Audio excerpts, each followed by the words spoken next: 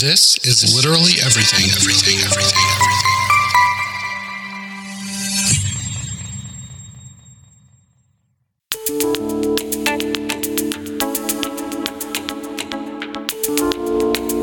If you're like me, you have a pile of books older than your grandma's mom and taller than the Empire State Building just begging to be read.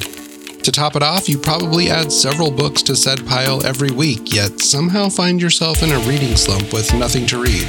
I see you. In an attempt to tackle my never-ending pile of books, I decided to start a podcast with hopes of making some sort of dent in said pile, and maybe help inspire your next read. I'm Odell. Welcome to Just Read It Already.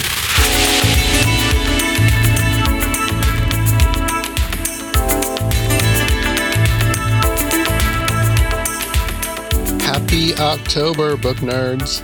It's still September when I'm recording this, but when this drops, we are officially in the month of Halloween, and I could not be more excited.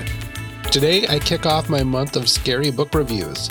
This entire month, I'll be reviewing books that fall into the horror, mystery, suspense, thriller genres, or at least they're marketed as such. Along with my standard 1 to 5 star rating for each book, I'll also give each read a 1 to 5 on my personal scary meter.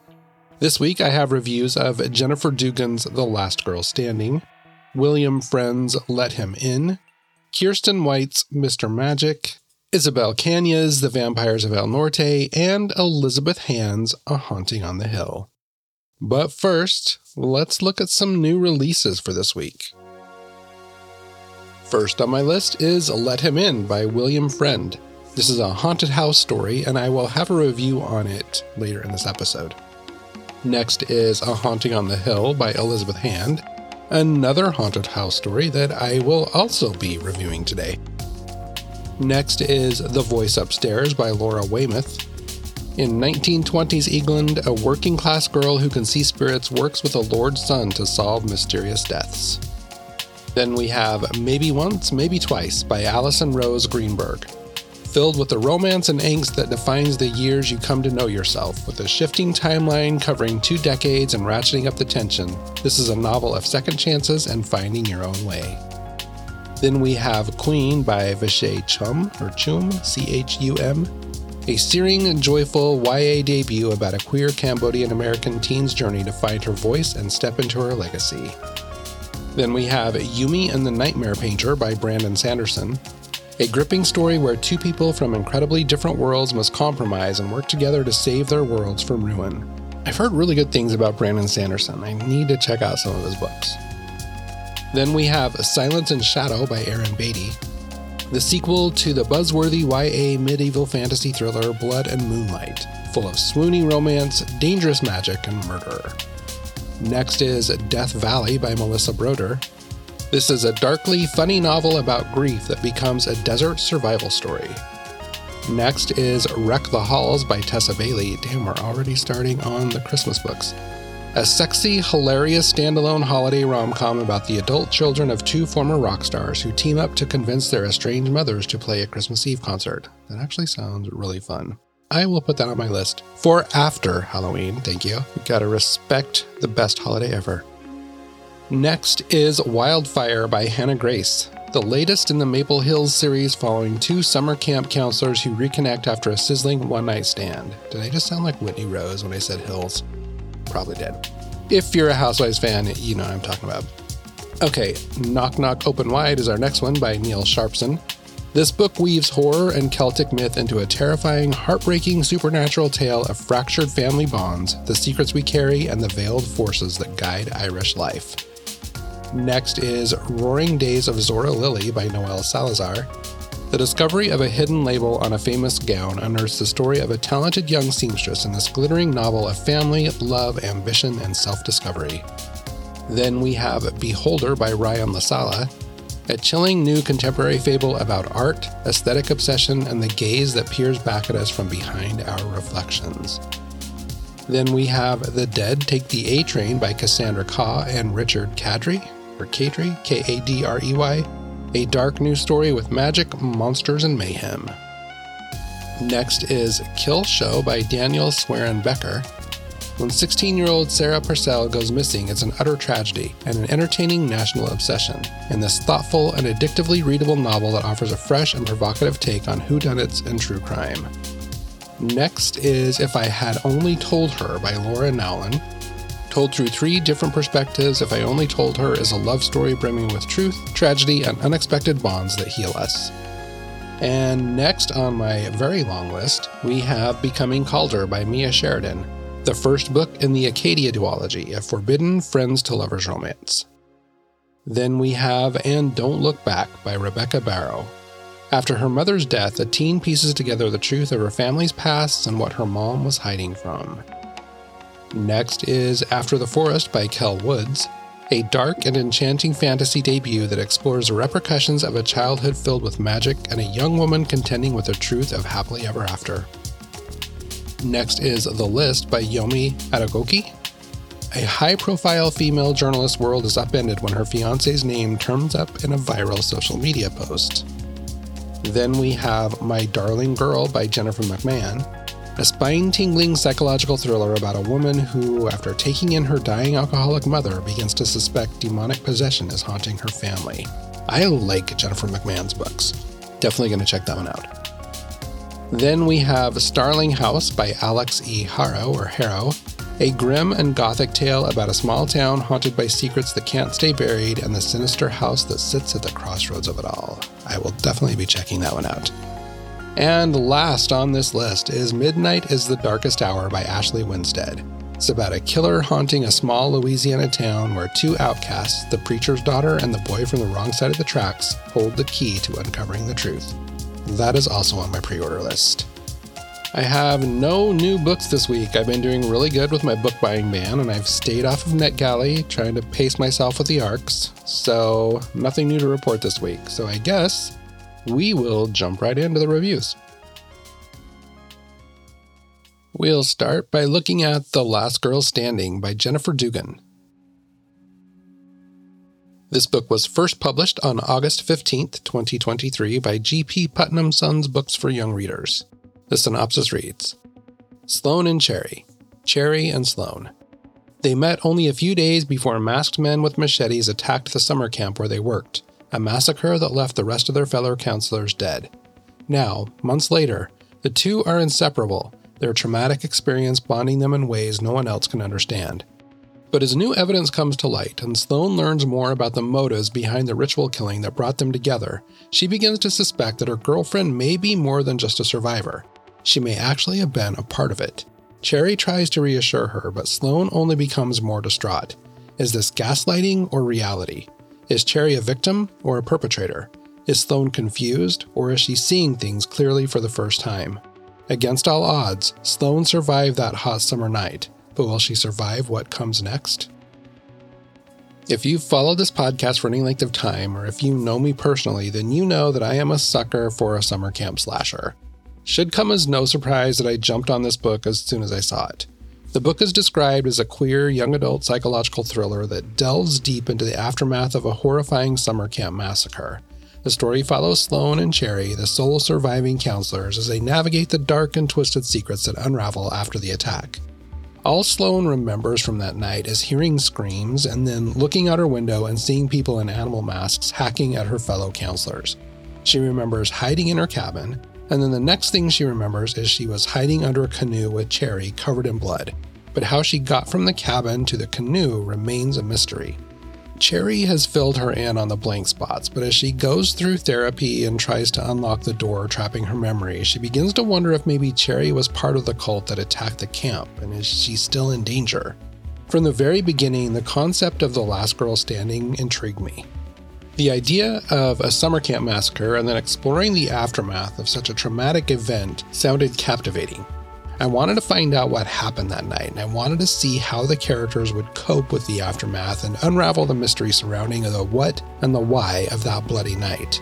Sounded terrifying, but I must admit that I did not find the book to be as scary or creepy as I initially anticipated. The horror element seemed to take a backseat to the mystery, which ended up being more of a focus throughout the novel. One aspect that left me wanting more was the lack of detail regarding the actual night the masked strangers attacked the summer camp. While the book does provide flashbacks and glimpses into that night, I wanted a more in-depth exploration of the events that transpired. To me, it felt like the flashbacks only scratched the surface of what occurred, and I felt that there was much left unexplored. I realized that the mystery of what really happened was necessary to the overall mystery, especially for the ending, but I still wanted to know what happened exactly. Despite this, the character development in The Last Girl Standing is top-notch. Cherry and Sloane's bond forged through their shared trauma is palpable and their romantic relationship believable. Dugan did an exceptional job showcasing the complexities of the relationship as both Sloane and the readers questioned Cherry's innocence. The dynamic between the two is definitely filled with tension. It left me constantly guessing. Was Cherry really involved, or did the entire ordeal just push Sloane past her breaking point? The mystery aspect of the book is the main focus, and I will admit it's a strong mystery. The plot unfolds at a steady pace, with hidden revelations and clues gradually emerging, but are they really clues or simply misinterpretations? We see things only through Sloane's eyes, so it's hard to know if what we're led to believe is really the truth, and this is exactly what keeps you on edge. I've seen several complaints about the ambiguous ending, but to me that was one of the stronger points of the book. I personally enjoy an oh shit moment, and the ending of this book definitely provides exactly that. It's shocking, and we're left with unanswered questions allowing room for interpretation. So I appreciate when an author trusts the reader to draw their own conclusions, and this just added depth to the overall reading experience. It's this ending that ultimately earned the book an extra half-star rating for me. Now, while the horror element may not have been as prominent as expected, the book is engaging. Would I read it again? Probably not, but I did enjoy it, even if it wasn't as scary as I'd hoped. If you're looking for a book that combines queer representation, budding romance, and a dark mystery, or if you like a lighter, scary read, then give this one a shot. I gave it 3 stars with an extra half star for the ambiguous ending, and then I gave it 2 out of 5 stars on my scary meter. Next, we'll take a look at William Friend's Let Him In. I received an ARC of this book courtesy of the publisher through NetGalley in exchange for an honest review. This book was first published on October 3rd, 2023 by Poisoned Pen Press. The synopsis reads, Alfie wakes one night to find his twin daughters at the foot of his bed, claiming there's a shadowy figure in their bedroom. When no such thing can be found, he assumes the girls had a nightmare. He isn't surprised that they're troubled. Grief has made its home at Hart House. 9 months ago, the twins' mother Pippa died unexpectedly, leaving Alfie to raise them alone. And now, when the girls mention a new imaginary friend, it seems like a harmless coping mechanism. But the situation quickly develops into something more insidious. The girls set an extra place for him at the table. They whisper to him. They say he's going to take them away. Alfie calls upon Julia, Pippa's sister and a psychiatrist, to oust the malignant tenant from their lives, but as Alfie himself is haunted by visions and someone watches him at night, he begins to question the true character of the force that has poisoned his daughters' minds, with dark and violent consequences. Whatever this friend is, he doesn't want to leave. Alfie will have to confront his own shameful secrets, the dark past of Hart House, and even the bounds of reality, or risk taking part in an unspeakable tragedy. Not only do I love a good slasher, but I also love a good haunted house tale. Anything in the vein of The Haunting of Hill House or The Turn of the Screw, especially the Mike Flanagan versions, will have me throwing my money at them. I love to cuddle up on the couch, turn out the lights, and get freaked out, whether it's with a book, movie, or TV series. I was beyond excited to read this one after reading the synopsis and was happy to be approved for a galley on NetGalley. It's a quick read, and while the story is definitely creepy, it didn't fully hit the marks that I was hoping for. Let Him In is a haunting tale that explores the depths of grief and the lengths a father will go to protect his children. It's set against the eerie backdrop of Hart House in London, and while I wasn't completely freaked out, I was engaged all the way through to the very surprising ending. The story focuses on Alfie, a grieving father who is struggling to raise his twin daughters, Kasia and Sylvie, following the sudden death of his wife Pippa. When the girls claim to have an imaginary friend who's haunting their bedroom, Alfie dismisses it as a result of their grief. Yet, as the story unfolds, it becomes clear that there is something much more sinister at play. Friends skillfully builds an atmospheric setting within the walls of Hart House. The old, creaking house holds secrets, constantly reminding us that anyone who steps foot in the house isn't exactly safe. As Alfie delves deeper into the mystery surrounding his daughter's imaginary friend, the house seems to come alive, revealing its own dark secrets. The narrative kept me engaged from the very beginning. The writing style is descriptive and immersive and paints a vivid picture of the eerie house. It helps heighten the tension. And while there was a sense of malice hanging about, I never felt completely sure of what this presence was until much later in the book. Is it a ghost? Is it a demon? Is it all just the family's imagination? It becomes a little more clear towards the end what we're dealing with, but I wanted more of that early on. I also felt the pace was a little uneven. The first 2/3 or so of the book seemed to be building towards something big and then fell a little flat. There were also a few scenes that felt repetitive until finally we were barreling toward the end. I will admit there were times when I was a bit lost. The character development in Let Him In is probably its strongest element. Friend delves deeply into the psychological effects of loss and creates a sense of unease that extends beyond the supernatural elements of the story. The grief-stricken characters are convincingly portrayed. This adds depth and emotional weight to the overall narrative. Alfie is an empathetic protagonist. He's burdened by guilt, haunted by his past. The reader can't help but sympathize with him as he struggles to protect his daughters from this unknown force that threatens them. Julia, Pippa's sister, adds another layer to the story as a psychiatrist who assists Alfie in uncovering the truth. Her own personal connection to the events at Hart House adds an extra element of intrigue. I will admit I wanted more around this. A chapter or two with more detail as to what happened at Hart House years before when Julia lived there would have greatly benefited the overall story.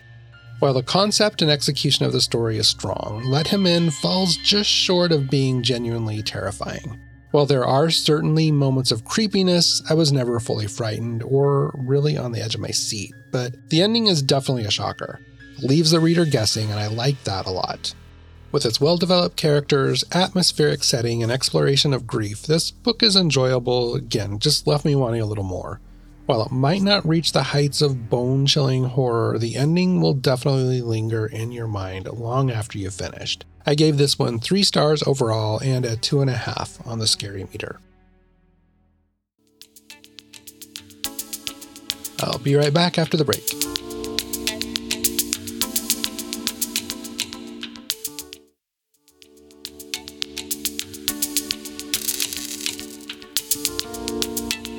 It's time to take a look at Mr. Magic by Kiersten White. This book was first published on August 8, 2023 by Del Rey, and was one of my selections in my August Aardvark Book Club box. The synopsis reads, 30 years after a tragic accident shut down production of the classic children's program Mr. Magic, the 5 surviving cast members have done their best to move on. But just as generations of cultishly devoted fans still cling to the lessons they learned from the show, the cast, known as the Circle of Friends, have spent their lives searching for the happiness they felt while they were on it, the friendship, the feeling of belonging, and the protection of Mr. Magic.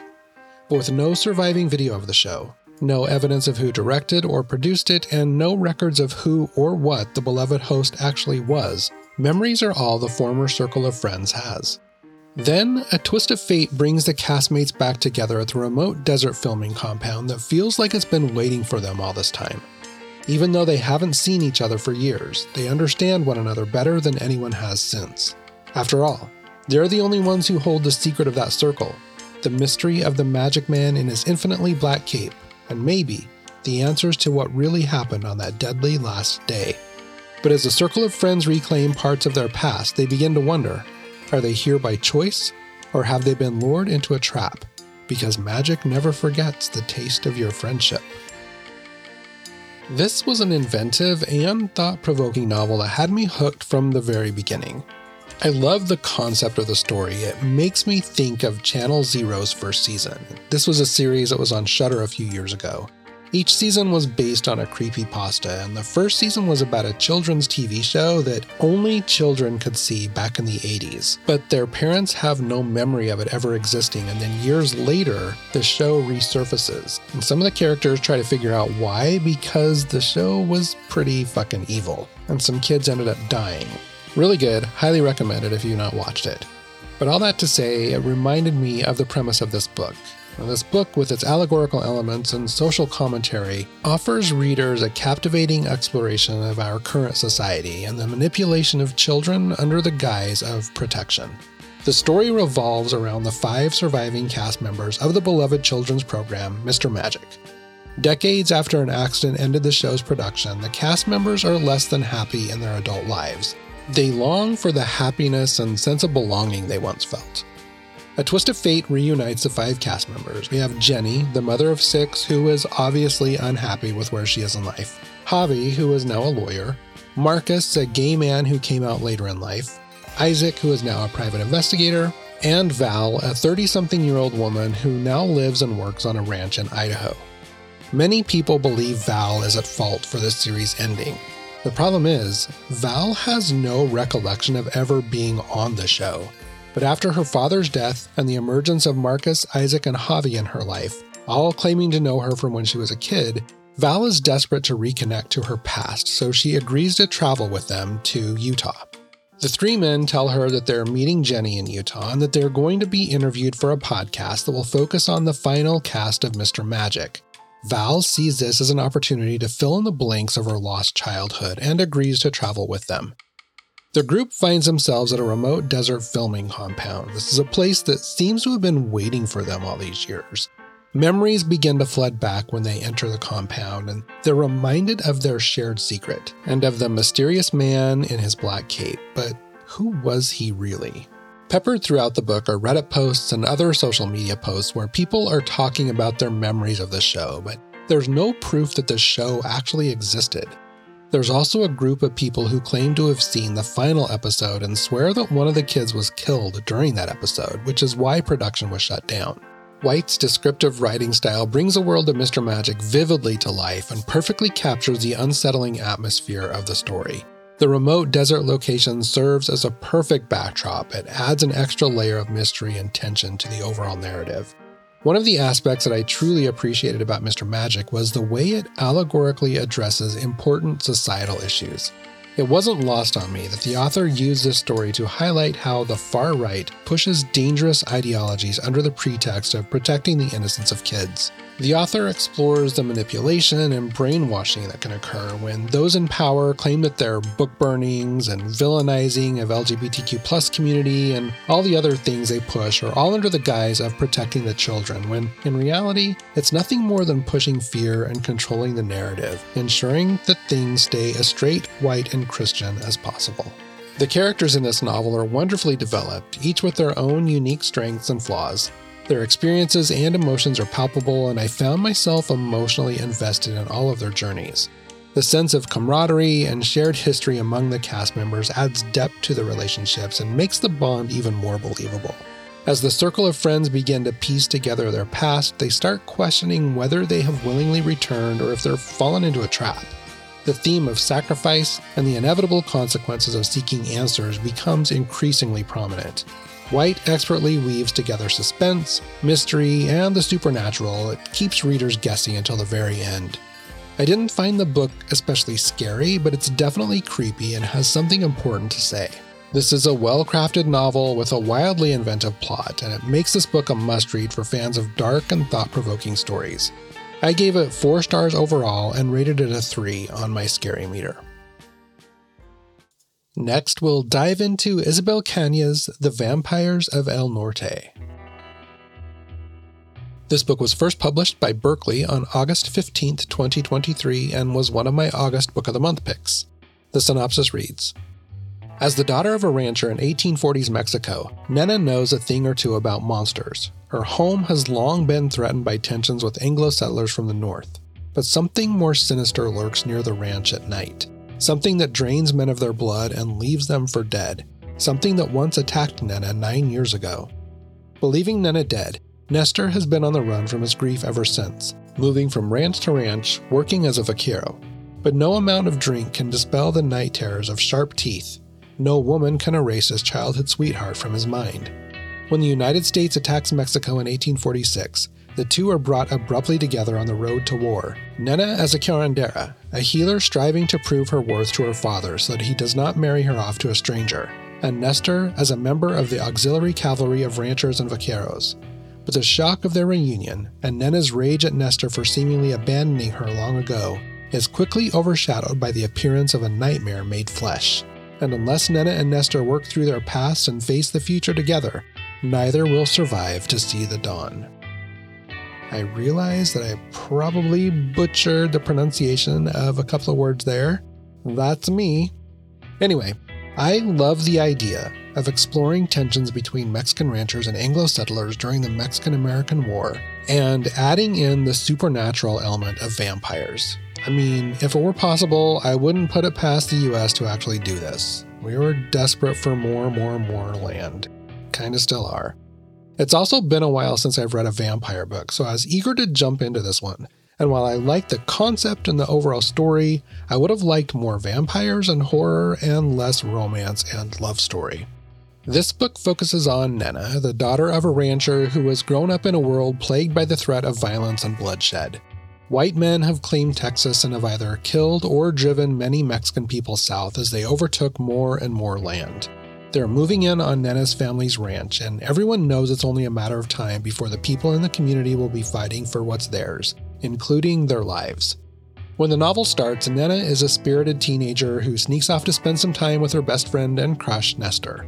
One night, the two set out to dig up what they believe may be buried treasure, but Nena is attacked by a fanged creature. Nestor manages to save her and carries her home, screaming for help, but she appears to be dead. Fearing Nena's wealthy father will beat him, or worse, Nestor flees, harboring the guilt that he's responsible for Nena's death. 9 years later, Nena is alive and well, nursing a broken heart that Nestor just up and disappeared without even so much as a letter.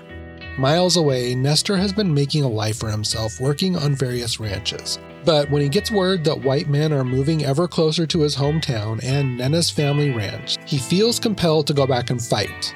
And imagine his surprise when he finds Nena alive and well. Nena's character is very complex. As we all know, women had a specific role back in the 1800s. Nena's desires differ from those of her wealthy father. She wants to become a healer, but he wants to marry her off to a wealthy family to strengthen their wealth and ensure a strong ally when the white men come. Nena also carries the weight of her past trauma on her shoulders, having survived a vampire attack years ago. Determined to prove herself capable and avoid an unwanted arranged marriage, Nena becomes a healer and heads into battle with her father and his group of men. She's hoping this will earn the respect of her father and allow her some bargaining room. Surely if he can see how capable she is and how useful she would be around the ranch, he won't try to marry her off. I found her character very likable and she had many layers. I was really rooting for her. Nestor is equally intriguing and likable.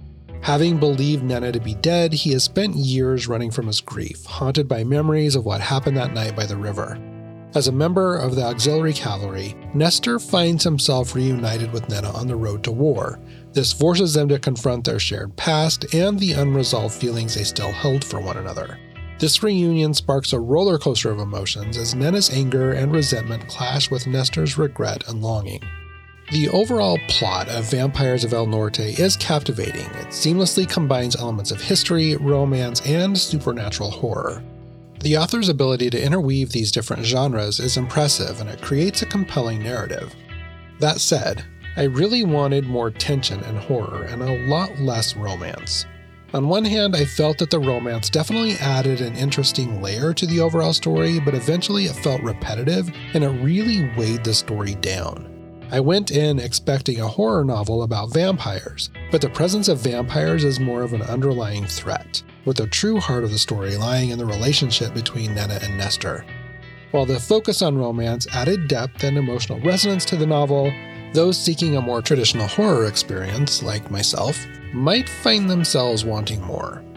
In terms of writing style, though, the author excels. She's great at capturing atmosphere, and the descriptive style planted me firmly in Mexico in the late 1800s. The attention to detail paints a rich and immersive world that breathes life into the characters and the surroundings. Overall, I enjoyed the book, but I would have enjoyed it much more had it been less of a romance and had a lot more tension and scary elements.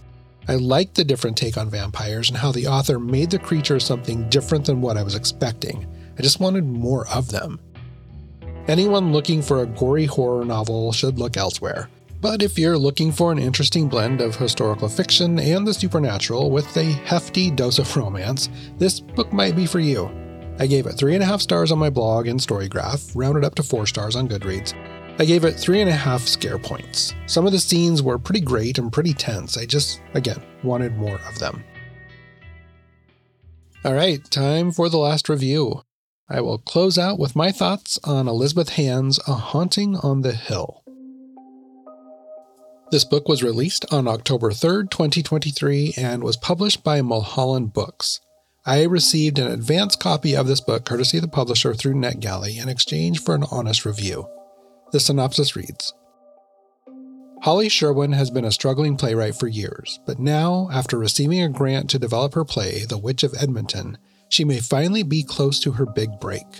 All she needs is time and space to bring her vision to life.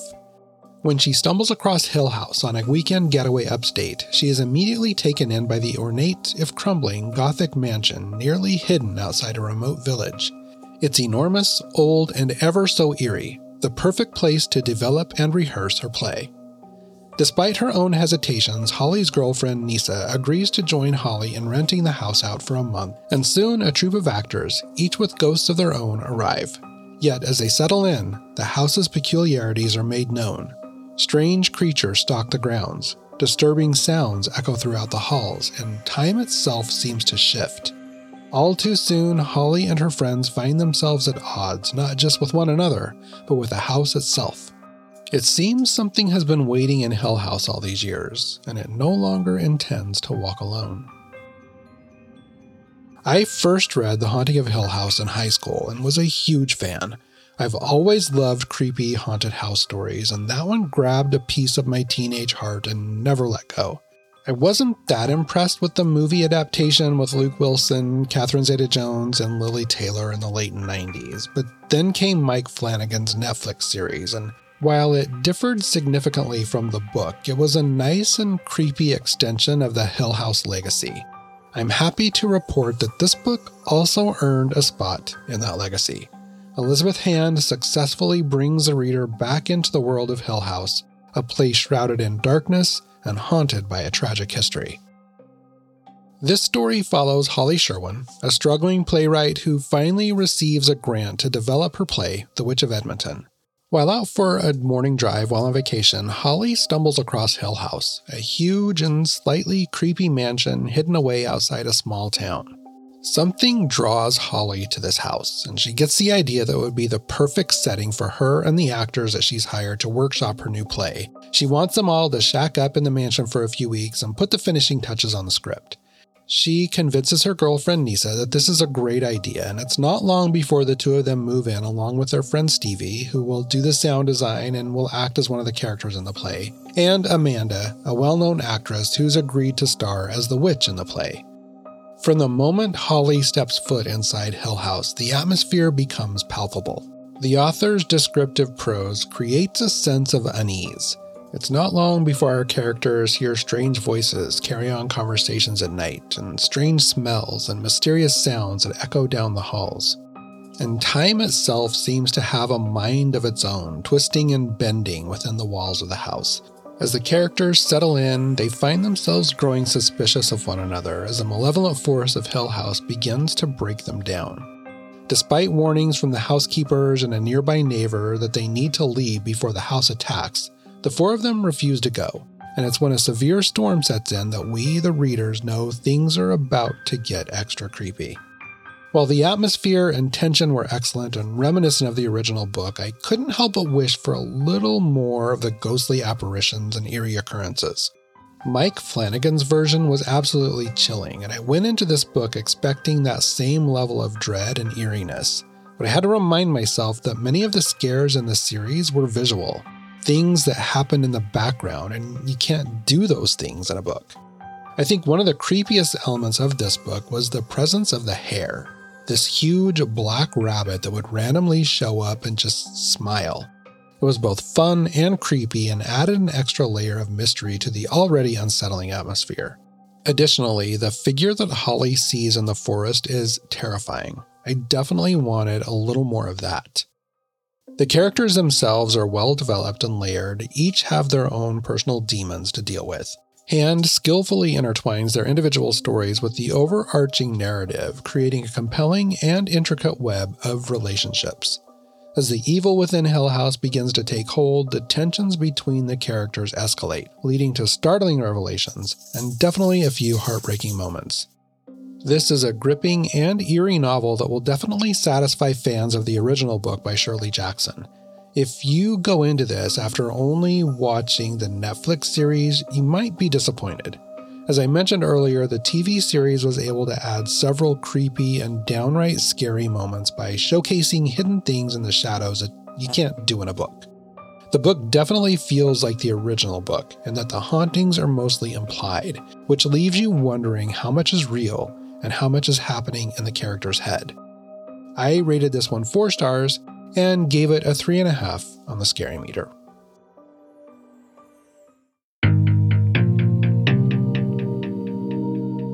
That's all I have for you this week. I'm hoping to be able to cover 5 books each week in October. Hopefully I can keep up with that.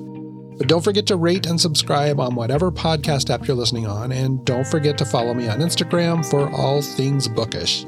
The handle there is @JustReadItAlreadyPod. You can also find links to all of the books that I talked about today on the website at JustReadItAlready.com. Be sure to join me next week when I share my thoughts on Jason Rakulik's Hidden Pictures, Danielle Valentine's How to Survive Your Murder, Laura Sims' How Can I Help You, Darcy Coates' Dead of Winter, and Clemence Michelon's The Quiet Tenant. I'll see you then.